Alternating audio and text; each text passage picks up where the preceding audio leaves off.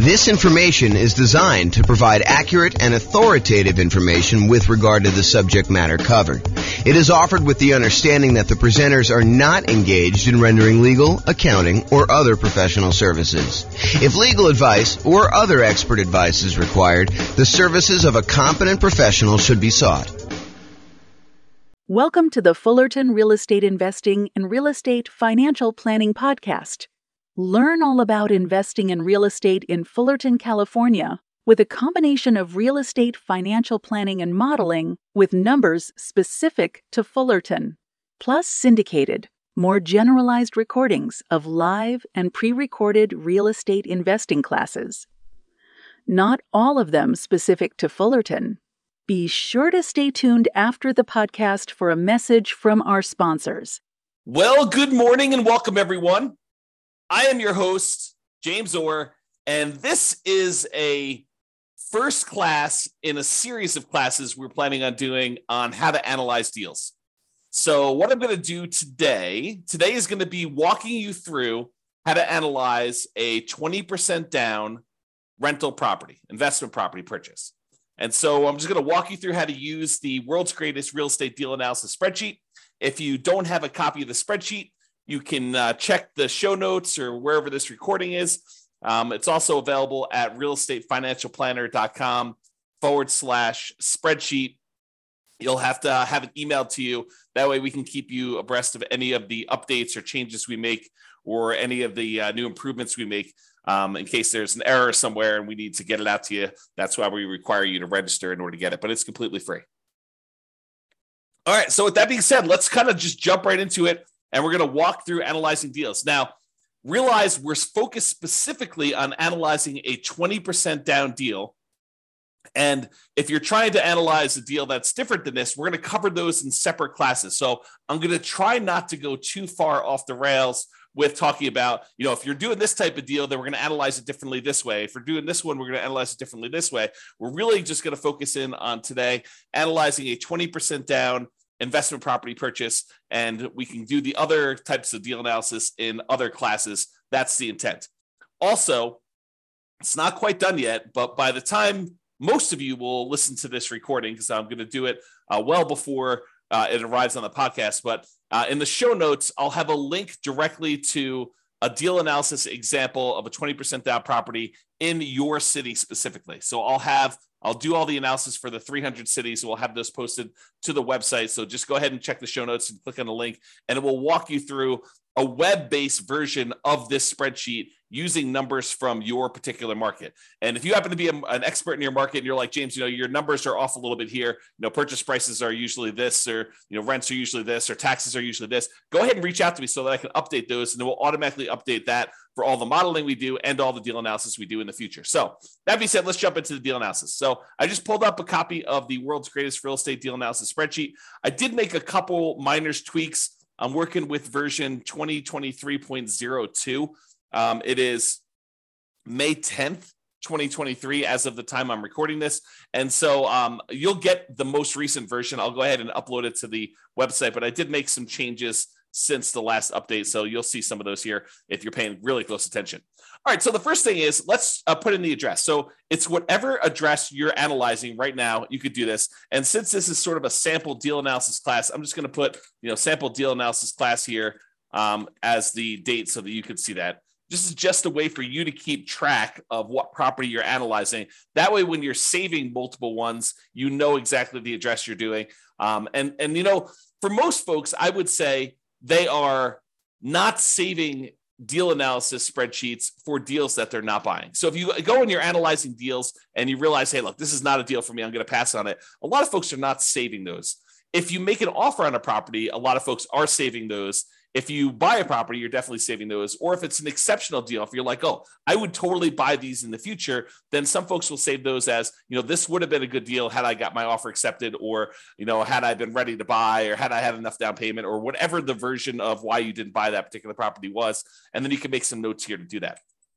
Okay, so you could basically put in whatever your deal analysis thing is. I'll also point out sometimes you'll want to go in and make some modifications to the spreadsheet. Like, you always know what the percentage is for your taxes, or, whatever your numbers are around there. You could go ahead and do like a template for yourself, and then always make a new copy of your template and start there for your deal analysis, instead of trying to use the standard one that we have, which may or may not be ideal for you in your particular situation. Okay, so do that deal analysis. I'm going to basically analyze the property. It's going to be about $400,000. Whoops, not $4 million. So $400,000, and we're going to buy it for $400,000. Now, if you were able to buy this property at a discount, like let's say you're able to get it for $390 or something like that, you could basically put $390 in here, and the calculations will all be correct when you do that. If you have to pay a premium, if, for example, you think the property really is worth $400,000 and you're able to negotiate you have to bid the property up in order to get it, you would put in a premium here as to what the purchase price was. So you may put in, $405 or whatever you had to pay as a additional amount above what the property is worth in order to do that. And so you may have to adjust some of your numbers if you have to pay a premium on your property. For today, we're going to assume for now that you're able to buy the property for what it is listed for.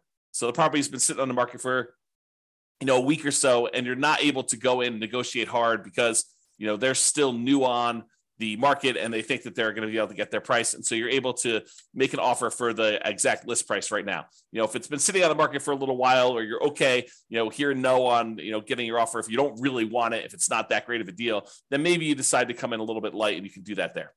In this case, seller concessions are when the seller contributes some money towards your closing costs, and it's negotiated when you make your offer.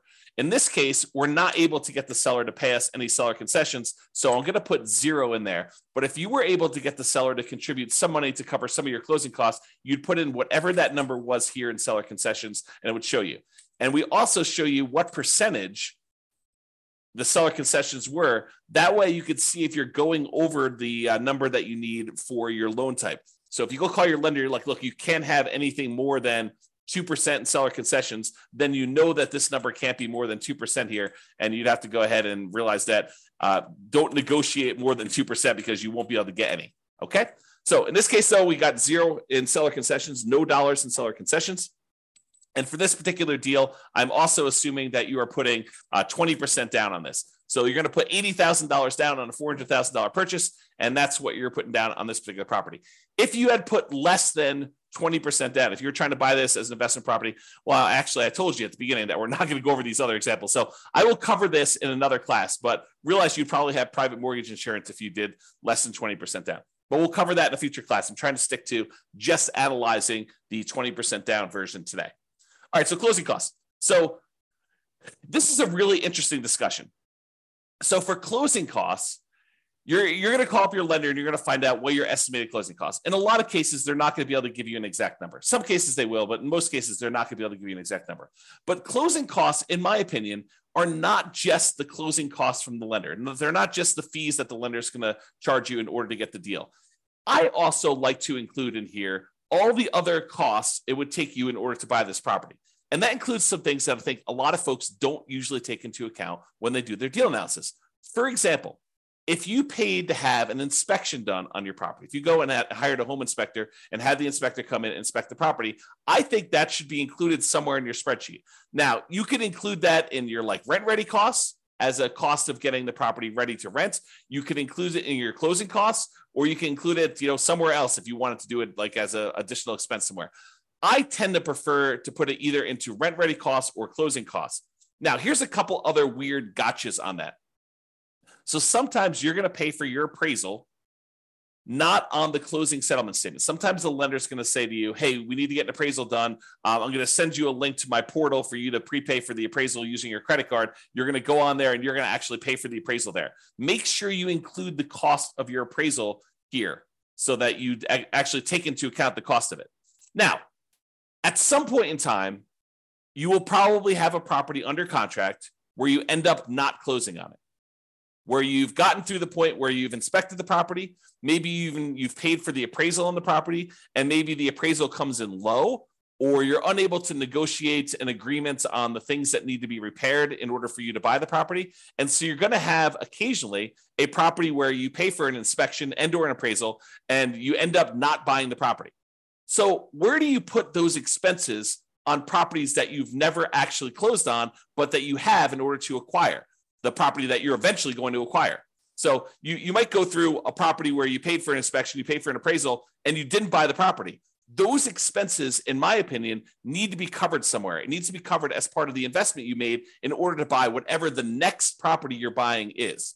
So for me, I like to include any previous inspections and appraisals I had to get to the point where I'm buying the property that I'm currently on. So I sort of associate any inspections or any appraisals I have on properties that I'm about to buy the next property with, if that makes sense. Okay. So really the intention is, look, I had to go through this one property that I ended up not buying in order to be able to buy the property that I'm now currently buying. So I need to take into account those expenses there. And I would usually either put those into rent ready costs or to closing costs. Either one of them works. It's really just covering that expense somewhere so that you know exactly what you have into the deal.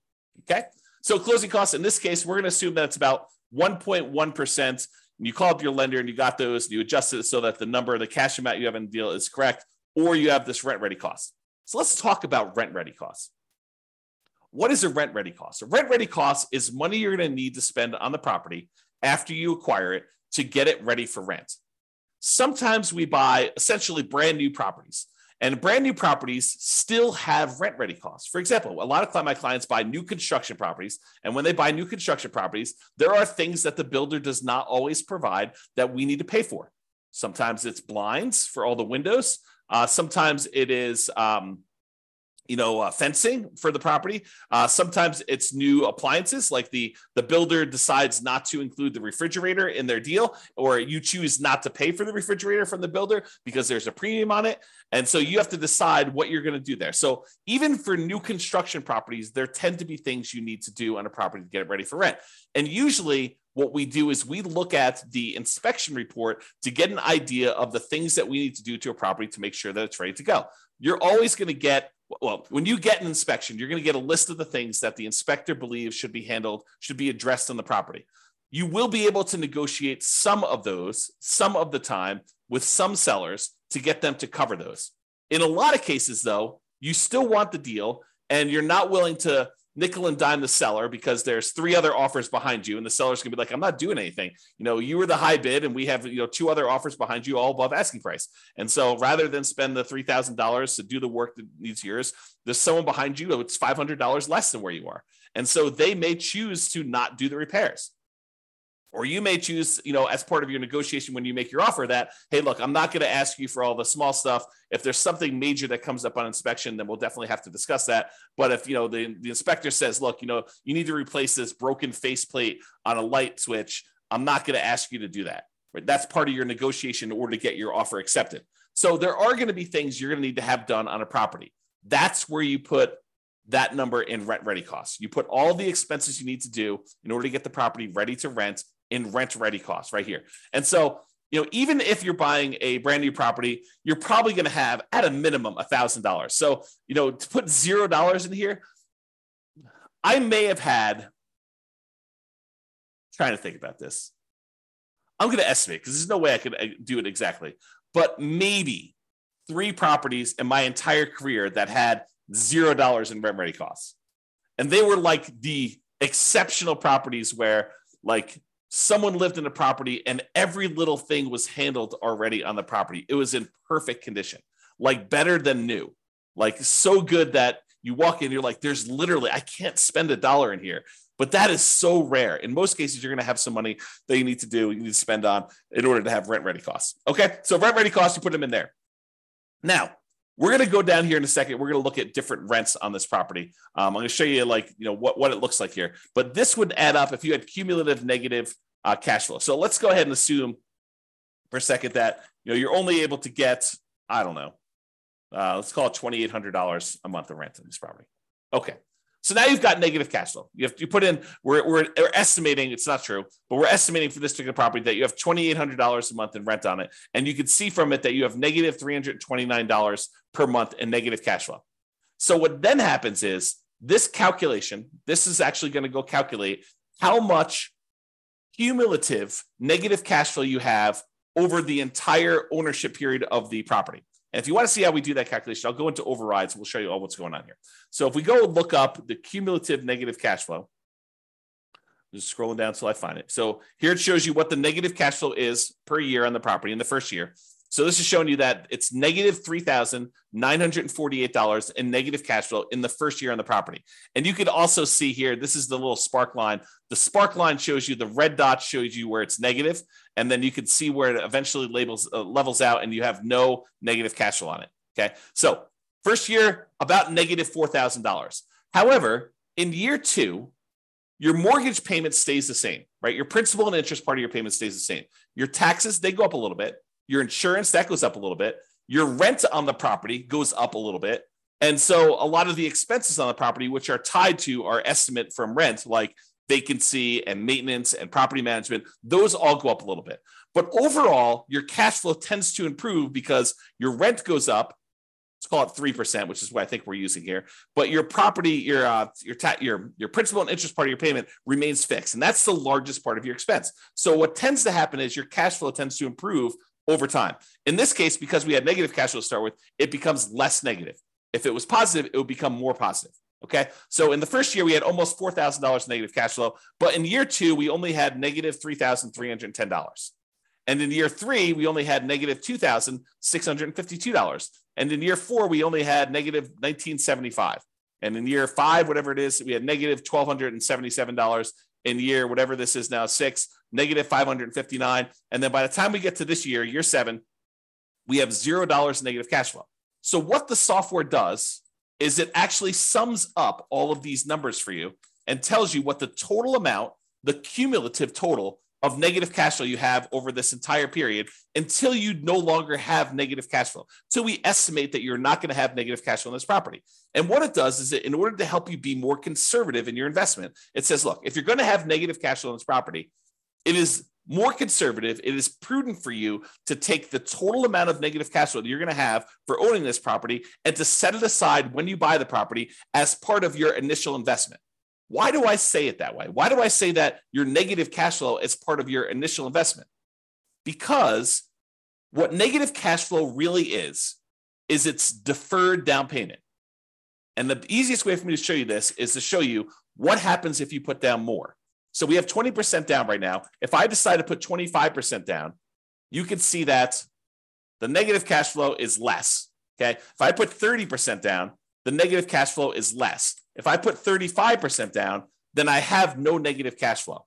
So really what negative cash flow is it's saying, look, if you had put 35% down, you wouldn't have negative cash flow at all when you bought this property. But because we're choosing to buy a property with less down payments, we're deferring the down payment that we could have put down up front. Now we're choosing to pay that over time in the form of negative cash flow. Another way of saying it is you could go find a better deal if you could find a better deal. But if you're saying, look, I've gone and I've looked at my marketplace, I've analyzed 100 deals, and this is what deals are in my current marketplace with this interest rate, even if I'm looking for the best deals. Sometimes that happens. You could choose to go to a different market. You could choose to apply some of the 88 strategies we have to improve cash flow. Or you could say, look, based on the criteria that I have, the deals that are available in my marketplace, the interest rate environment that we're in, the rents we're able to get, all of those things say, look, if I put 20% down on this deal, it's going to have negative cash flow. And so really what I have is deferred down payment in the amount of $13,721.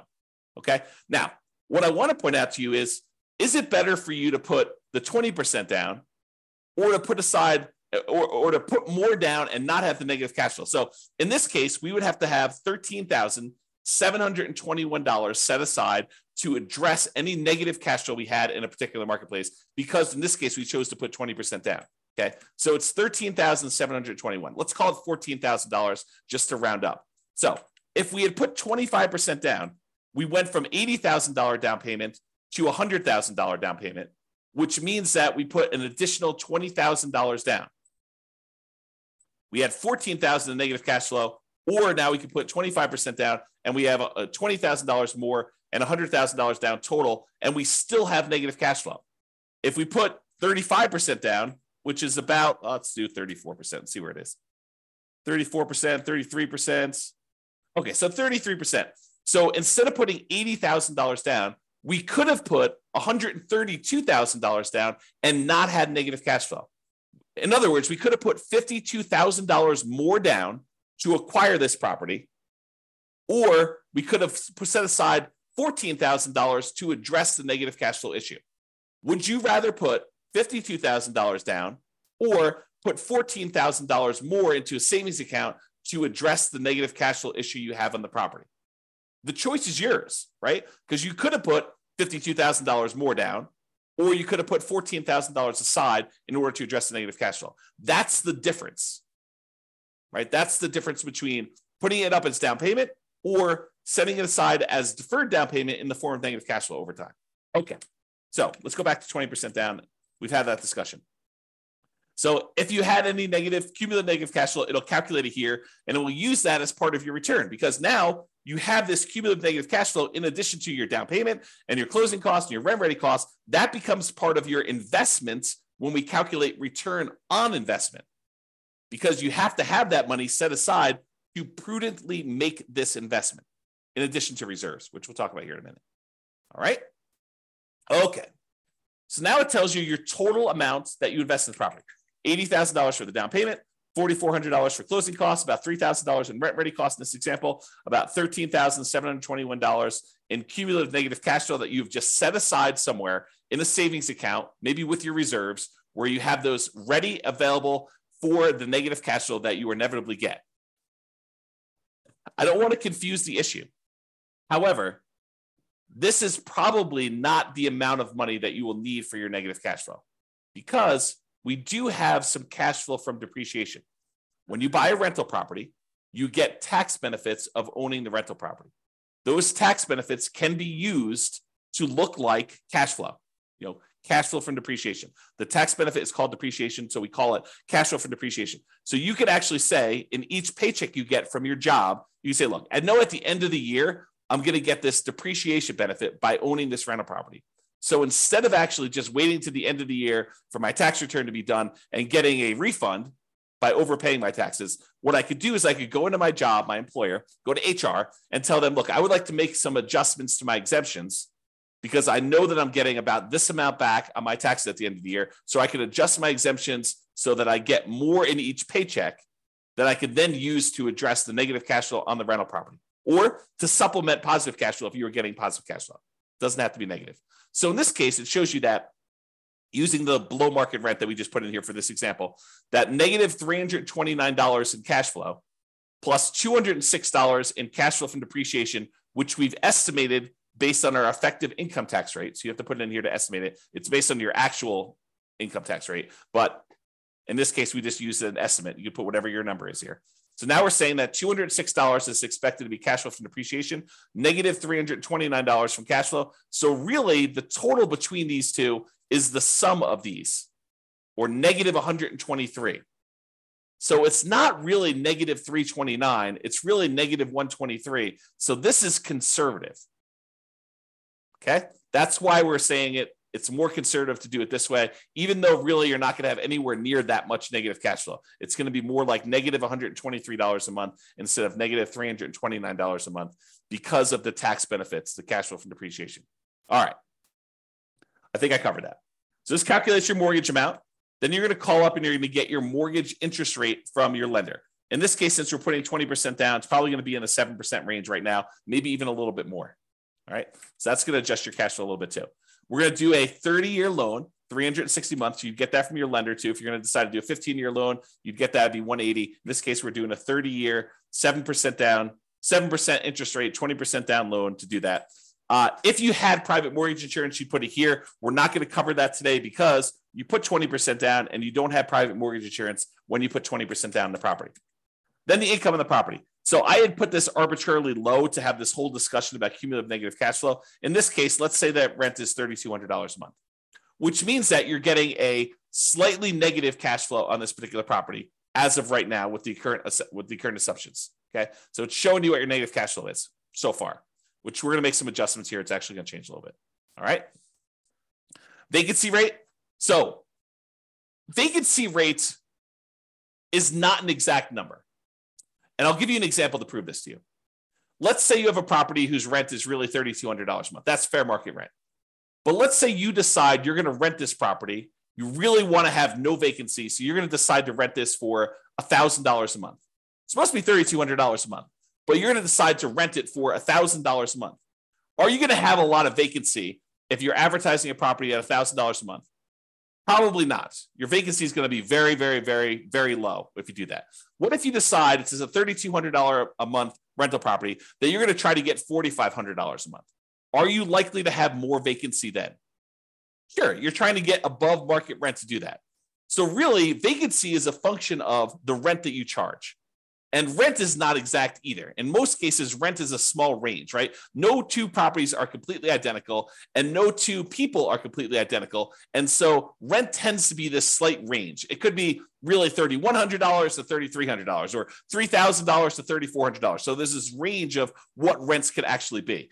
And you might find that one of the things we recommend is you start 60 to 90 days ahead of your current tenant leaving the property. So 90 days before your current lease is up with your current tenant, you approach the tenant, you say, look, rents are going to be this if you renew. Are you going to renew? We need to know because we're going to start marketing the property and we want to get our next tenant lined up before you move out. And so they're like, I don't know what I'm going to do. I'm going to make a decision. So usually within a week or so, they tell you what they're going to do. I plan on renewing. And either they renew and you don't need to worry about anything, or they tell you we're planning on moving out. Great, you're moving out. Now what you do is you go start marketing your property for rent. And what we tend to do is we start at a much higher rent than we think we can get. We're sort of testing the market because we have 60 to 90 days left before we have to find a tenant. So we start at this higher price. We see if we get any calls. You don't get any calls, we drop it a little bit and we keep marketing. Don't get any calls, we drop it a little bit, keep marketing. We start getting one or two calls. Okay, we drop it a little bit until we're finding that sweet spot of testing the higher rent. That way we get the highest possible rent we can get by starting early and testing high price. That's how you do it. So if you do that, if you're starting 60 to 90 days ahead of time and you're testing your rent and you're coming down after marketing it for a week or so, then you should have, over a long period of time, on any given rental period, it could be higher than this, but over a long period of time, your vacancy rate should be about 3%. You could choose to change your dynamics, try to get a higher rent, not start 60 to 90 days ahead of time, and you could have a higher vacancy rate.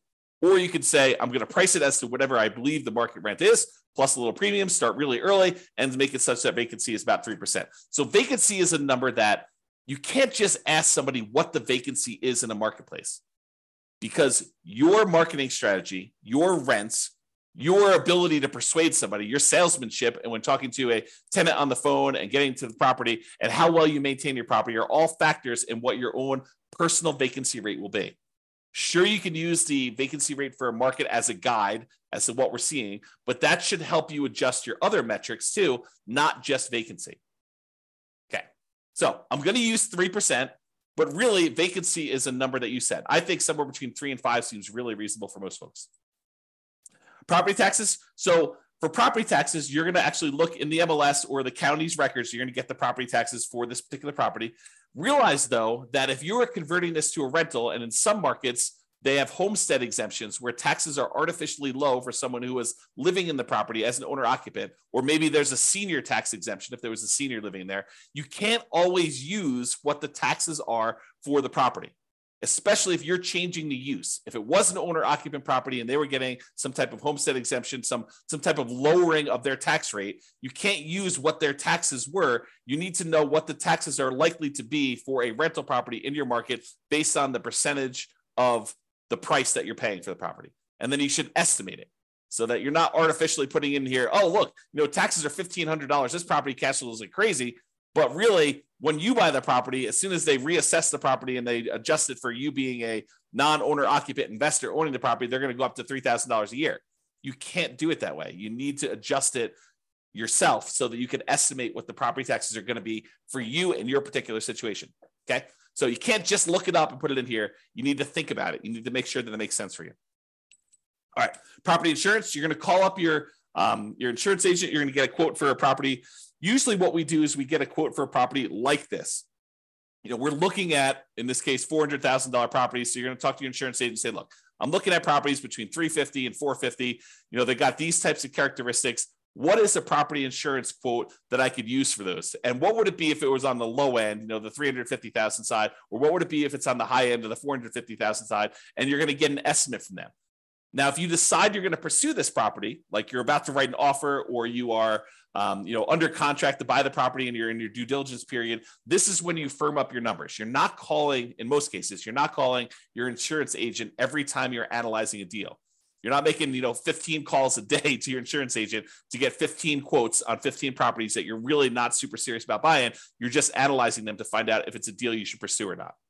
So you're getting estimates, you're using those. And then once we decide to move forward with the property, either before we make an offer, if you're a little bit less sure about insurance and stuff like that, or in most cases, when you're a little bit more sure and certain and you've got some experience, it's usually during your due diligence period after you've put the property under contract.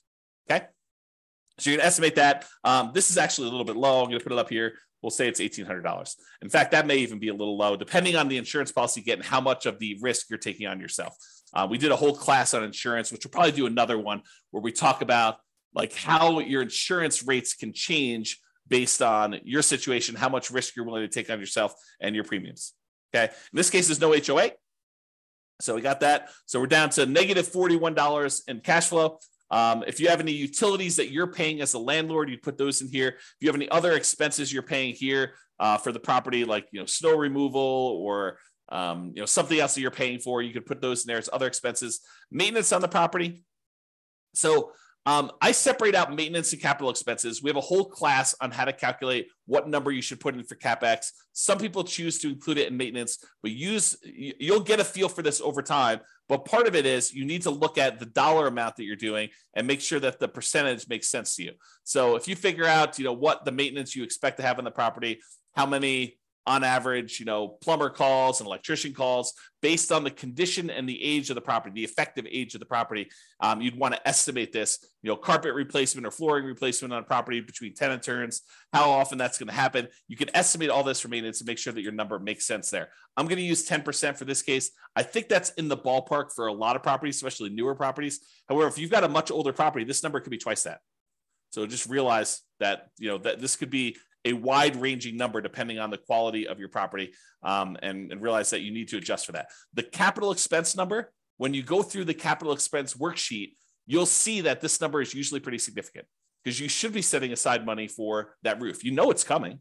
You're going to need to replace the roof at some point. That you're going to need to replace the furnace. You're going to need to replace the air conditioner. So you got to budget for these things. Those are examples of capital expenses that are coming.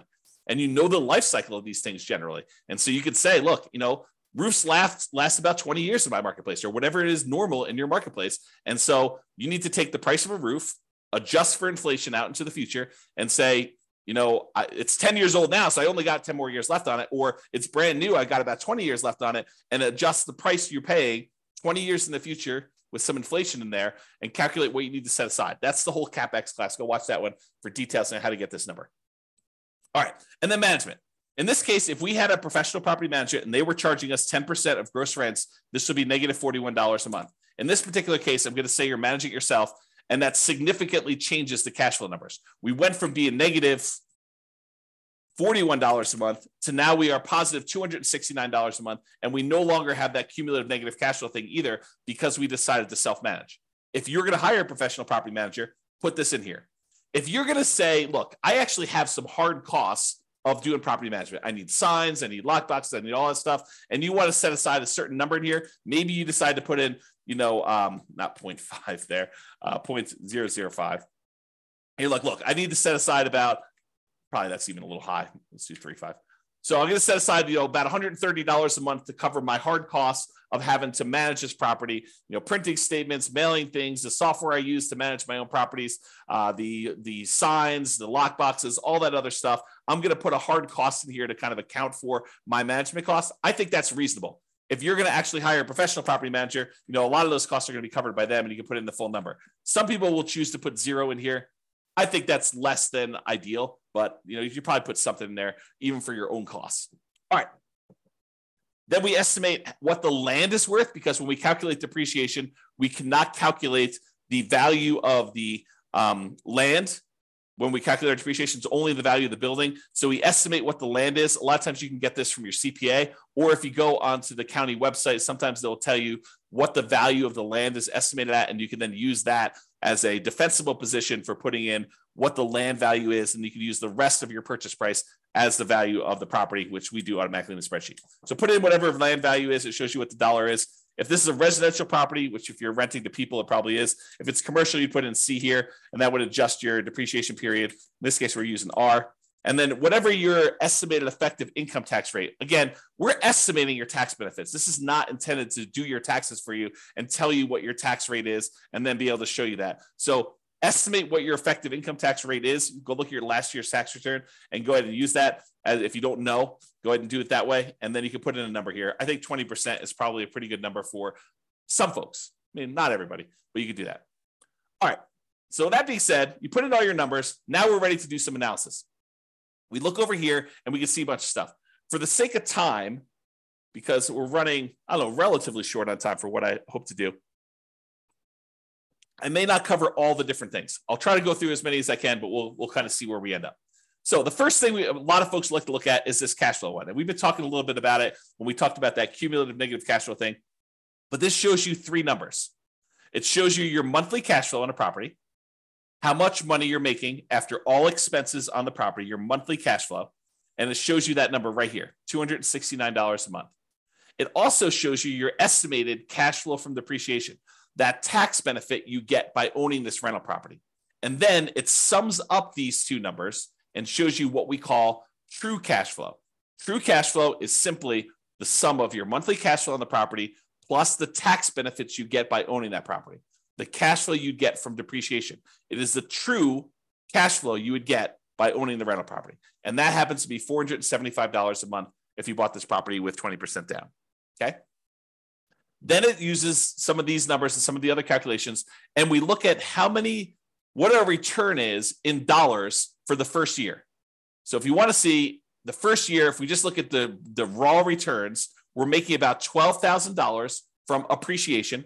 The tendency for property values to go up, we're estimating a 3% appreciation rate. And so we're making about $12,000 from appreciation. Now, this is true whether we are just looking at the dollars for not including reserves, and if we're including 6 months of reserves, or if we're including 12 months of reserves. That's what these three different ones are. This is the total return you're getting in dollars if you have no reserves at all. This is the return in dollars if you have 6 months of reserves, and this is the return in dollars if you have 12 months of reserves. And so it shows you the difference in returns for those calculations. Appreciation is the same for all three, okay? Then cash flow shows you have $3,229 per year in cash flow by buying this property, and that's the same for all three. Then how much you're paying down on the loan, your debt pay down, that's the red bar. $3,251 is how much you're paying down on the loan in the first year on this property. And that's the same. And then that cash flow from depreciation, this number times 12, basically. And it shows you it's $2,473. That's your cash flow from depreciation. Then you have no reserves in the first one, so there's no gray bar, but there is a small gray bar here showing you what the return you're earning on the 6 months of reserves that you set aside. So we assume that if you're going to have 6 months of reserves, you're setting that aside in some type of account where you're earning a return. And for the 6 months one, we use 1% as the default. So you're earning 1%, you have it in some type of savings account. So you're earning $340 per year on setting aside 6 months of reserves. Then if you decide, look, I want to put aside 12 months of reserves, but because I don't need the full 12 months at any given time, I could take the majority of that and I can invest in something a little bit more aggressive, like stocks. And so you might be able to earn 7 or 8%. Let's call it 8%. I think that's the default. And so you're earning $2,721 per year on setting 12 months of reserves aside in the stock market. Because we're going to set those reserves aside, we're actually going to take into account the return we're earning on those reserves. So it shows you now the total amount in dollars you earned in year one for these three different scenarios. If you're not taking into account reserves, you're earning $20,953. If you put aside 6 months of reserves in a 1% account, you're earning $21,293. And if you do 12 months of reserves, so you're setting those aside in the account at 8%, you're getting $23,674. Okay. So it shows you the dollar amounts of the three different situations. Now, you're like, dollar amounts, that's really good to know, but Obviously, if I have to put a lot more down in order to get that return, that's a different return on investment than if I had to put very, very little into this deal in order to get those returns. And you're right. And so what we want to look at is the return on the amount you had to invest, or return on investment in year one. And that's what these three are. And they match up. This is the return if you had no reserves. This is the return if you had 6 months of reserves. And this is the return if you had 12 months of reserves. And so it just shows you very clearly that your overall return is 23.97 if you are ignoring reserves, which you shouldn't, because in order to make the investment, you really should have reserves. So this does take that into account. It calculates now what your return is if you set aside 6 months of reserves and this total cost to close. Okay. So 20.39% is your overall return. And it shows you what the breakdown is. It shows you that, look, you're earning 11.49 from appreciation. 3.09 is your cash on cash return. 3.11 is the amount of return you're earning from paying down on the debt. 2.37 is the amount you're earning from your cash flow from depreciation. And then I can't even read that. 2 point something, or maybe it's 0.33 for your return from your reserves. And then your total amount is at top. Okay. And then this is the return if you put 12 months in. It's 19.5. So the dollar amount you earned by having 6 months or 12 months of reserves actually increased the more you put aside in reserves. But now the return you're getting on the investment, which includes the reserves in the denominator, actually goes down. So it suppresses your return by having this amount in the denominator, by having this amount that you needed to invest in order to acquire the property. So if you were going to lie at a cocktail party and tell them about how great your return was, and you were going to ignore reserves, you'd tell them 23.97. But that's not true, right? Because in order to invest in this property, you really do need to have reserves. So really, if you set aside 6 months of reserves and you were earning 1% on that, that'd be 20.39. If you were setting aside 12 months, it's 19.5. And if you're like, James, this 8% you're using for the reserves, that's not appropriate. Well, let's go change what that is. So do a search for reserves. And let's see. So here you go. The rate of return you're earning on the 6 months reserves, we have it at 1%, but you could override this. So the rate of return we're earning on the 12 months is 8%. So let's go ahead and change it. Let's say, I'm only really earning 4%. Great. Let's put it 4%. It'll adjust all these other ones. If you want it to go back up to 8% in year two, you can have it do that. I'll go ahead and leave it out for now. And then we go back here, and provided the software is working, it changes that number for you. So now it recalculates it. It recalculates what you're actually earning on that and what the overall return is. And you can override that for any year. You can override any number, right? You can change the return for that. You can change the return in dollars you're earning. You can do anything you want here and override any of those numbers. That's what all the overrides are for. Okay. Also, the interesting thing about overrides, which we'll cover in a class, probably not soon, but eventually, is because the way it's set up with all these overrides for all these different years, now we could track and see how your investment performs over time. You could put in what your actual appreciation was in year one. You could actually put in what your cash flow was in year one. You put in what your actual debt pay down was in year one and your depreciation benefit was in year one. And then we could see how your investment performs because you're using real numbers. So this could be a tool now, not only to do deal analysis when you acquire a property, it could also be your deal analysis over time to keep track of how your investment performs. Okay. And we'll talk about that in another class. All right, so now you're looking at this. And with these three numbers, I think for most people, that's what they're looking at to make a determination as to whether they invest. A lot of times they're looking at cash flow. A lot of times they're looking at their returns. A lot of times they're looking at this cash on cash return on investment, which is the green percentage as to how much they invested. And they're looking at overall, is this a profitable investment for me? I'm making $21,000 or so by making this investment. And it's about a 20% return. Is that meet your deal criteria? Is that something that gets you excited about buying this property? For some people, it's like, yeah, that's a lot better than what I'm doing elsewhere. Other people, it's like, heck no, I'm not getting out of bed for, less than 50% return or 100% return. It really depends on you, the types of deals you're doing, the type of strategy you're doing, your marketplace, and the economics that are going on. And so you got to decide what a deal is for you. Okay.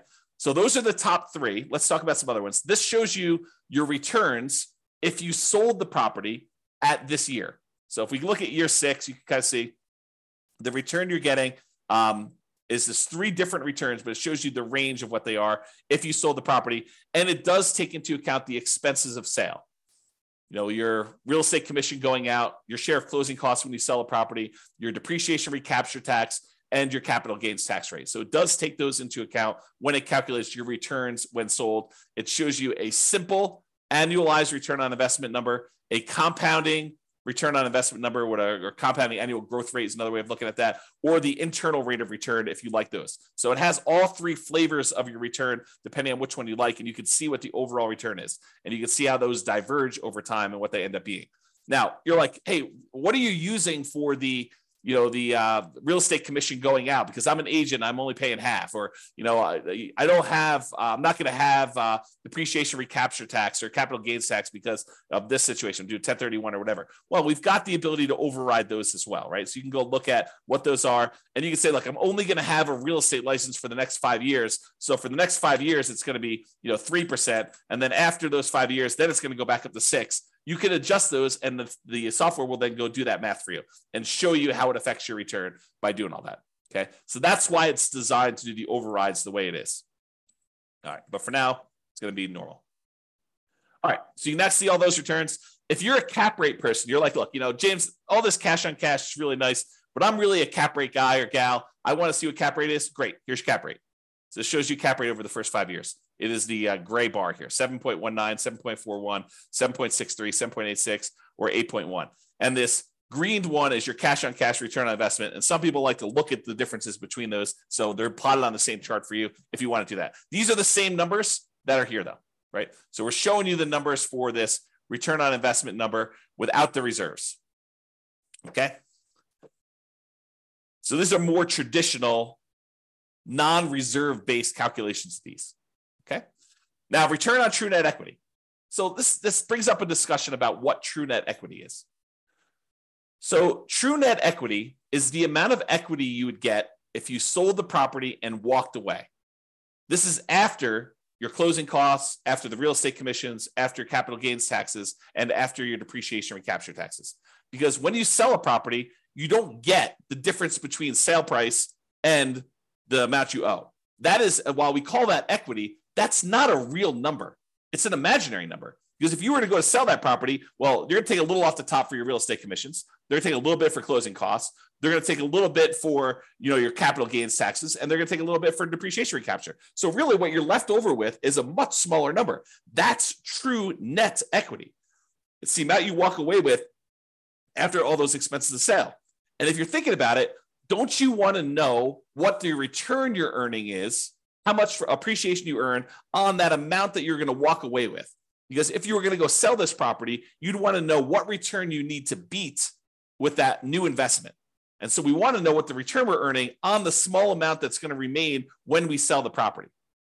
And so this shows you all of your returns for appreciation, cash flow, debt pay down, and depreciation, the cash flow from depreciation. And then it shows you the total of all these. So your total return on true net equity in the beginning is pushing 34% and change. Okay. But over time, your return on true net equity typically goes down because your equity tends to grow, and the returns, even though some of them grow, some of them stay the same, but the returns tend to grow slower than your equity does. And so what happens is it tends to, over time, your return on true net equity tends to decline over time for most of the returns. We'll cover that in another class. Okay.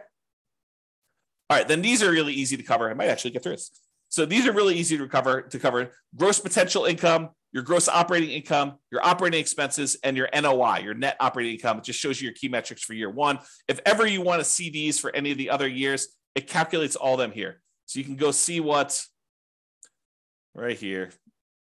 Monthly gross potential income shows you that. Monthly gross operating income, annual gross potential and annual gross operating income. Then it calculates a whole bunch of expenses on here, shows you your annual operating expenses and your net operating income on all these. And so you can go look at them. And if you wanted to override any, if you're like, hey, look, my net operating income in year two was this, you can go ahead and use any of the overrides for any of these numbers, honestly.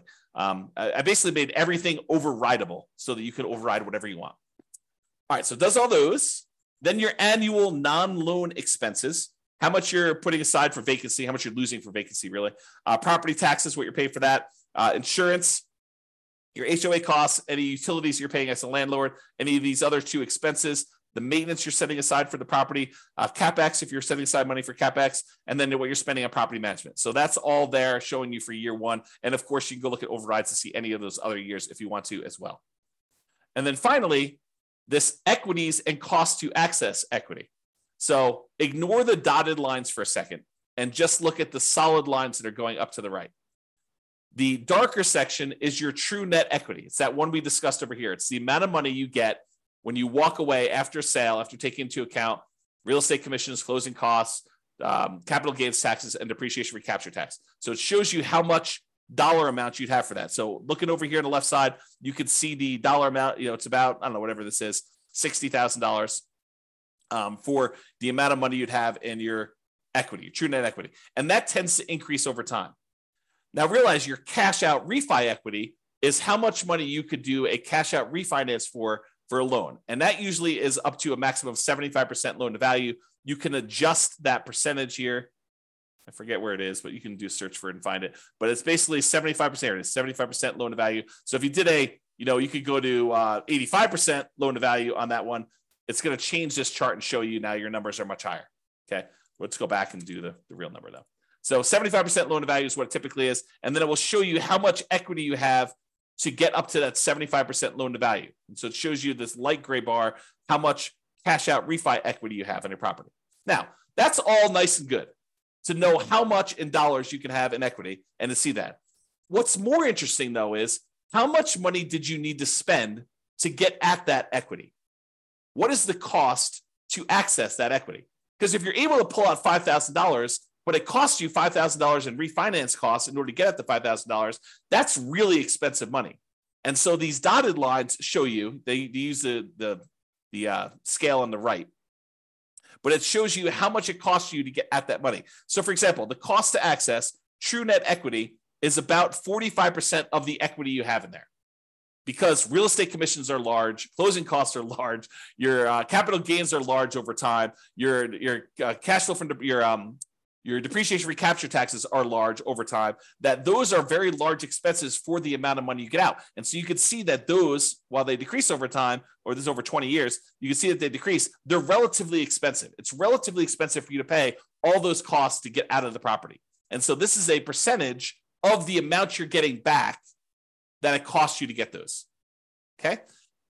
And then this other dashed line shows you the cost to access your cash out refi equity. It's zero at the beginning because you don't have any money you can access.